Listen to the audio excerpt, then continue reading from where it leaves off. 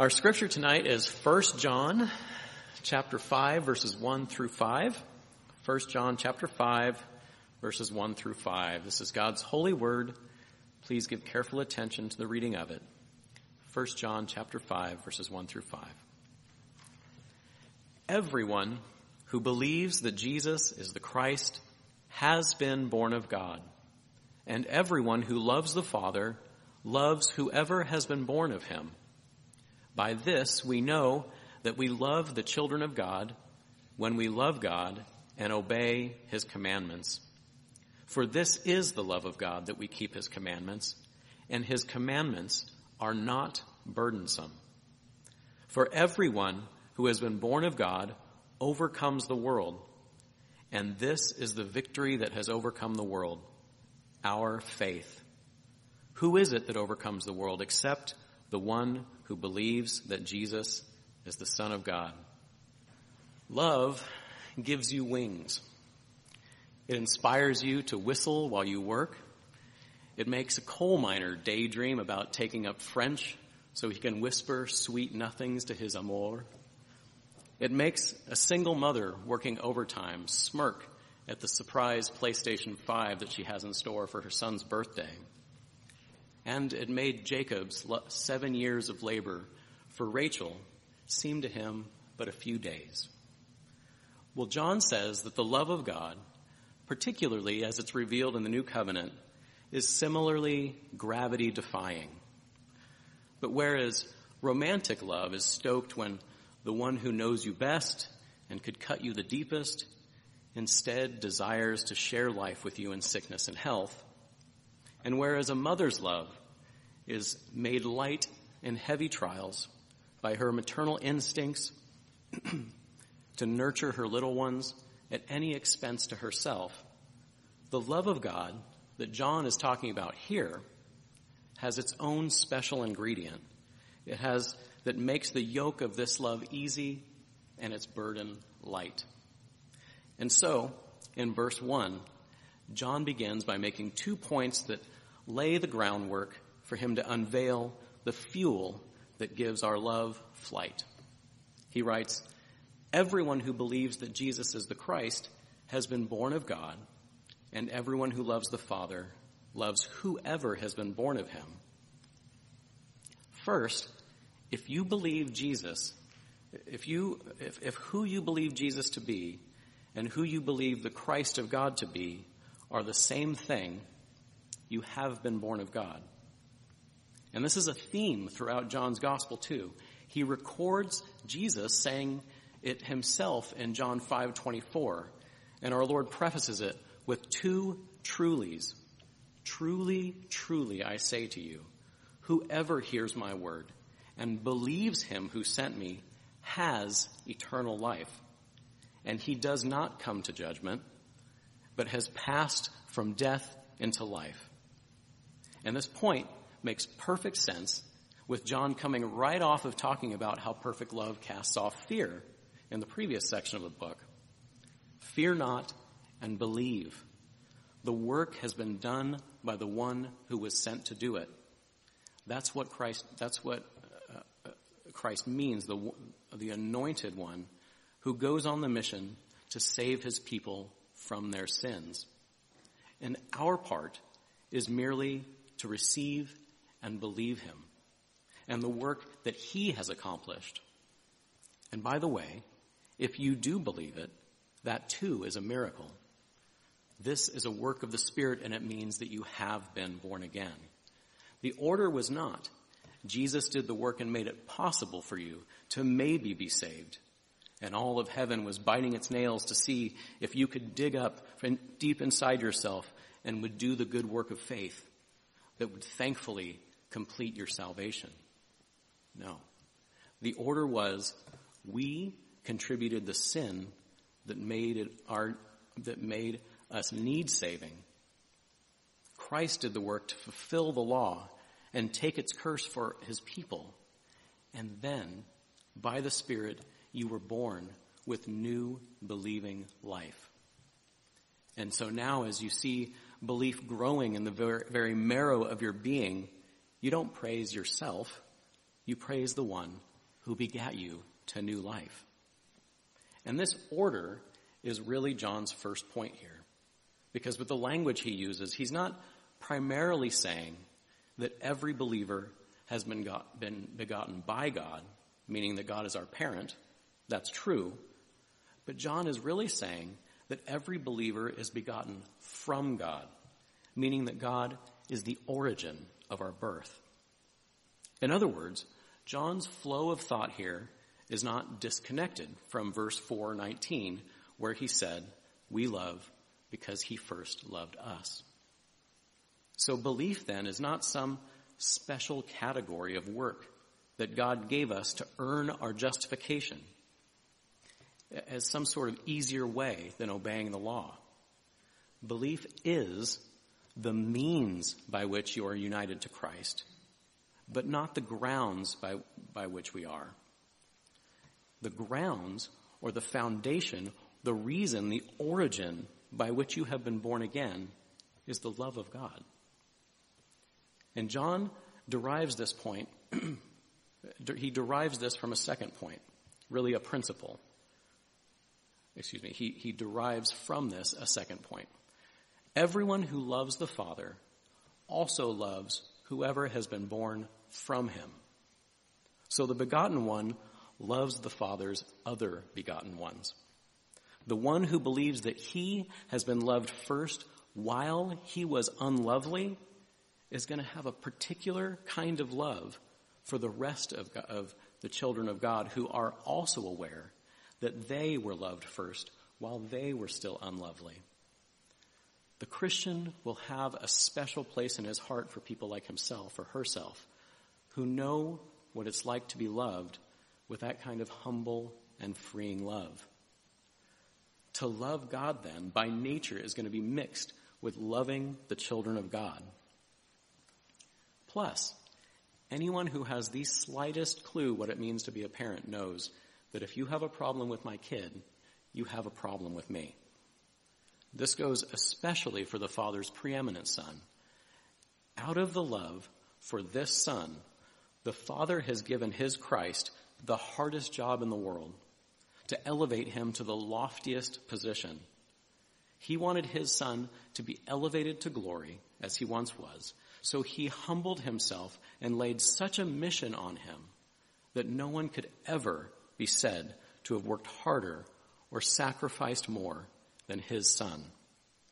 No one would ever be proven to be more fit to rule on the throne of David than this Son, as the one who has greater wisdom than Solomon, as the one who has compassion, the compassion of one who has been tempted and abused, but was yet victorious.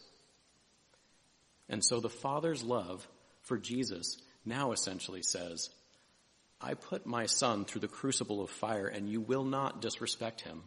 You will not count the blood of my Son as nothing and trod it underfoot, as if my Son was just one of many paths to me, as if I sent my Son to die, though there were other ways. How dare you?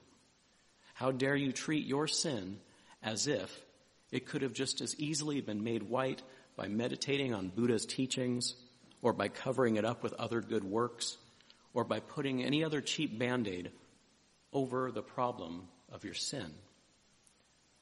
So the love of God that elevated his Son in this way is so important to the Father that one cannot possibly say they love the Father without believing that Jesus is the Christ.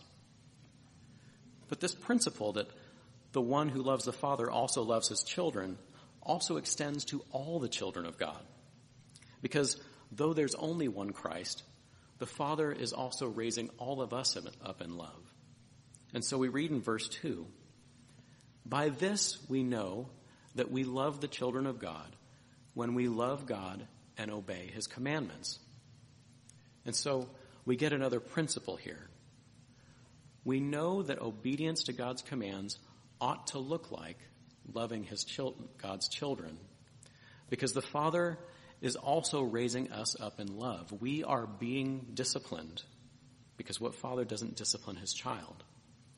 We are being refined by fiery trials, and so Peter tells us not to be surprised as they come upon us to test us as though something strange were happening to us. But we are to instead rejoice insofar as we share in Christ's sufferings, so we may also rejoice and be glad when his glory is revealed. So the Father is loving us with perfect paternal love that cannot just let his sons and daughters occupy their time with frivolities and idols. The Father is making us men and women that will one day rule and reign with Christ, even over the angels in heaven, and we will reign in righteousness and humility, always remembering that when we were enemies of our Father the King, he pursued us to give us an inheritance that we did not deserve, and he's now making us fit to inherit it. So one cannot say to this father, man, I love you, but I hate all these kids you're raising up. I can't stand them. We have to say to that person, be real. That person does not love the Father. How could that person genuinely love the Father if they have no love for the ones that he's all about? There's even an imperatival nuance here in verse 2, a sternness in John's language about the necessity of this connection. This is naturally how it must work, so that in whatever way we are loving God and obeying him, it's going to look like loving his children. So John says in verse 3, for this is the love of God. That is, this is the content of the love of God, that we keep his commandments, and his commandments are not burdensome. They're not heavy or weighty or severe. Now you might have expected him to say here, for this is the love of God, that we love one another, because that is what he's saying, and he has said it explicitly multiple times. But instead, he gives us the same thing, but said in a way that drives us to think a bit deeper about the nature of the love of God for us, and the nature of the love that we are born of and by which we love one another. First, our love of God is a commandment-keeping kind of love. As Jesus says in John 14:15, if you love me, you will keep my commandments. And we saw this when John taught us about practicing righteousness and purifying ourselves in chapter 3. Second, and now we begin to really get into the meat of John's point here, as we see something that's not always intuitive. The keeping of God's commandments is not meant to be taxing. Obedience is meant to be light and liberating. So obeying is not like the child that says, I'm sitting down at the table like you said, but on the inside, I'm standing up. It should be, it's time to eat. I'm so thankful that I have a parent that cooks for me. I'm hungry and I expect that whether dinner is like the third Friday feast at our pastor's house, or if it's leftovers, or if it's a couple of hot and ready Little Caesars pizza that mom picked up after an exhausting day of work, I'm thankful and glad to eat it. And I'm happy to tell mom or dad, thank you, because I know it makes them feel good. And I'm happy to be a good example for my siblings who might struggle with being happy with whatever they get to eat. I'm sitting on the outside, and I'm also sitting on the inside. So while obedience may certainly have difficulties attached to it at times, it stems from a love like Christ's, who for the joy that was set before him endured the cross, despising the shame, and is seated at the right hand of the throne of God. Our obedience likewise counts it all joy when we fall and when we meet trials of various kinds, even the epic trial of Hamburger Helper Night, which few agree makes a great meal. So the content of loving God is persisting in the kind of love which carries a spiritually light burden. And learning to love like this is learning to enjoy doing things that you ought to be doing. Now with this, John has introduced another aspect of what love is not. But this category of lightness rather than heaviness is more like a category that all other aspects of love fall under, just as the elements of what love is not can all be understood as characteristics of hate. So the lightness of our load is like when Christian in the Pilgrim's Progress drops the backpack of his burden. And the different facets of hate we've seen are like the burdens that Christian has been carrying on his shoulders. If we look back through some of the lessons that John has taught us about love, through the prism of this easy yoke and this light burden, we see that love does not live in the darkness of lies, sugarcoating sin, and so it isn't jealous of others' good works, and it isn't satisfied with cheap solutions to sin. Instead, love walks unburdened by the heaviness of bitterness and dishonesty, and love is free to confess that only in Christ and the cross and the resurrection can I truly and justly lay down that weight of my guilt before God. And love doesn't talk the talk without walking the walk, wanting to look loving without the motivation to be loving. No, love goes to work like Christ has in truly taking on the flesh and truly giving it up to be broken for his people. Love is unburdened by that contradiction of being a talker and not a walker. And then last week, John taught us that love is not fearful. It has confidence that when we see God face to face, there won't be terror in Christ, but a celebration. It won't be under the weight of the law, but rather we will be standing on victory in Christ. Have you ever noticed this easiness about mature Christians?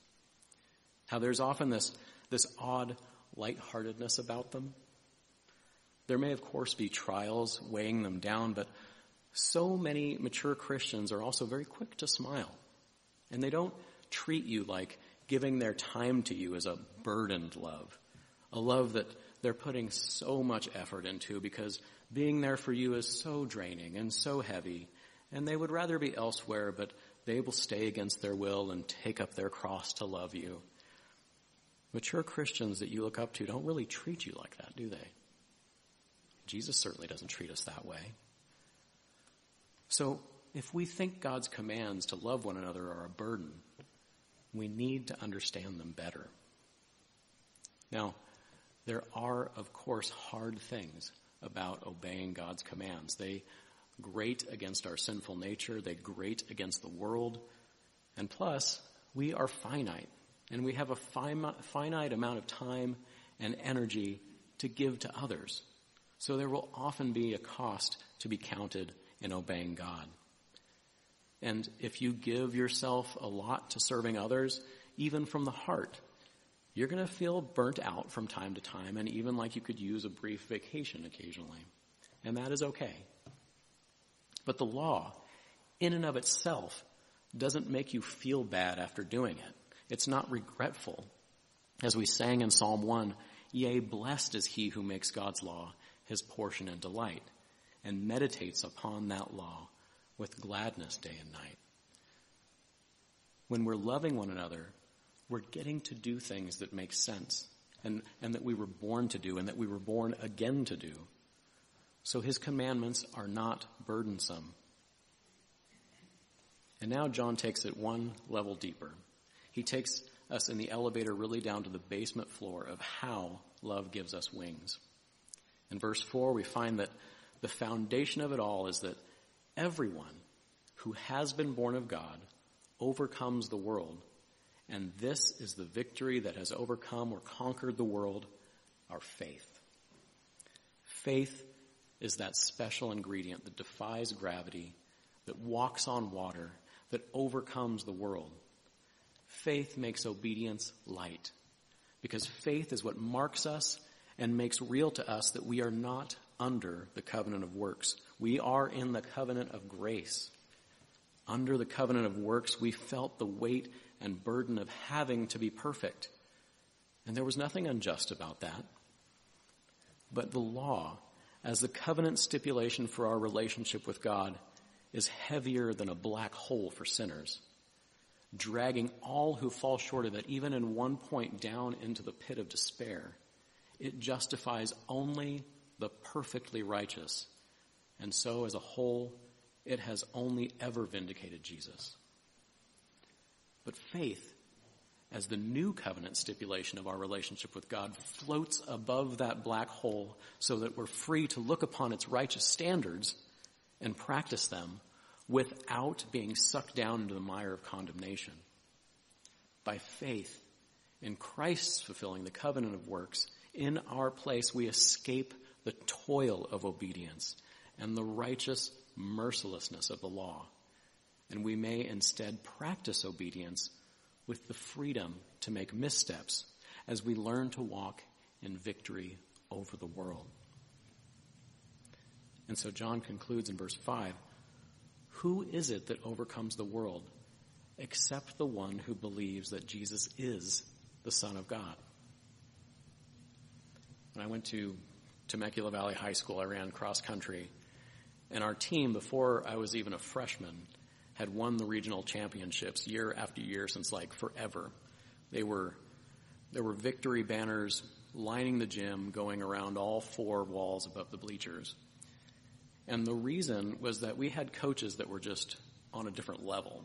They had us running just way more than other teams.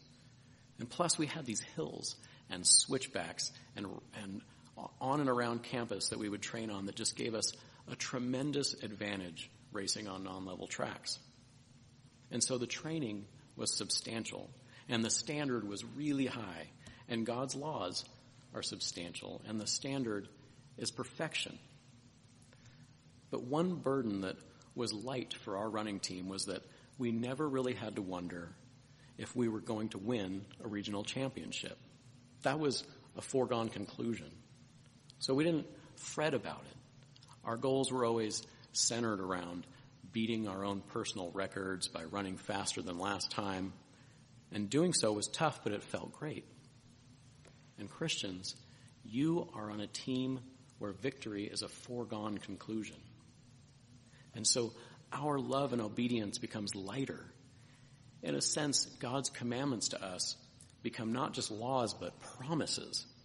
These moral laws are what God promises that He is in the process of making our hearts love. And the reps God calls us to put in practicing the law is a tremendous advantage to us as God's people. It's like how Israel's having God's law was a tremendous advantage to them. Paul says this in Romans 2 and 3, as the question arises, what advantage does the Jew have? What advantage did an Israelite have if they were like the child who didn't want to sit down to dinner and said, I may be circumcised on the outside, but in my heart I am not? Paul says they had much advantage still and in every way because they were entrusted with the oracles of God. They got to train on the hills and switchbacks that could have made them stand head and shoulders over the other nations in righteousness. And there was nothing wrong with those oracles or laws. As redemptive history unfolded, the law proved for them to be a heavy noose around their neck. And eventually it got them sent into exile. But the benefit of their having those oracles in God was that in them, their spiritual eyes were turned back to the promise of the seed that would overcome where we all fail.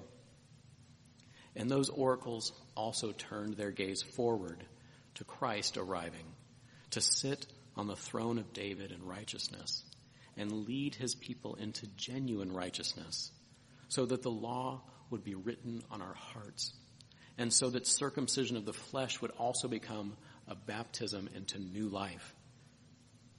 By faith in Christ, then, beloved, may your growth in the love of God be an easy yoke and a light burden, so that we might learn to love the Lord our God with all our heart and soul and strength and mind. And may this faith-filled love give us wings to love our neighbor as ourselves. Amen.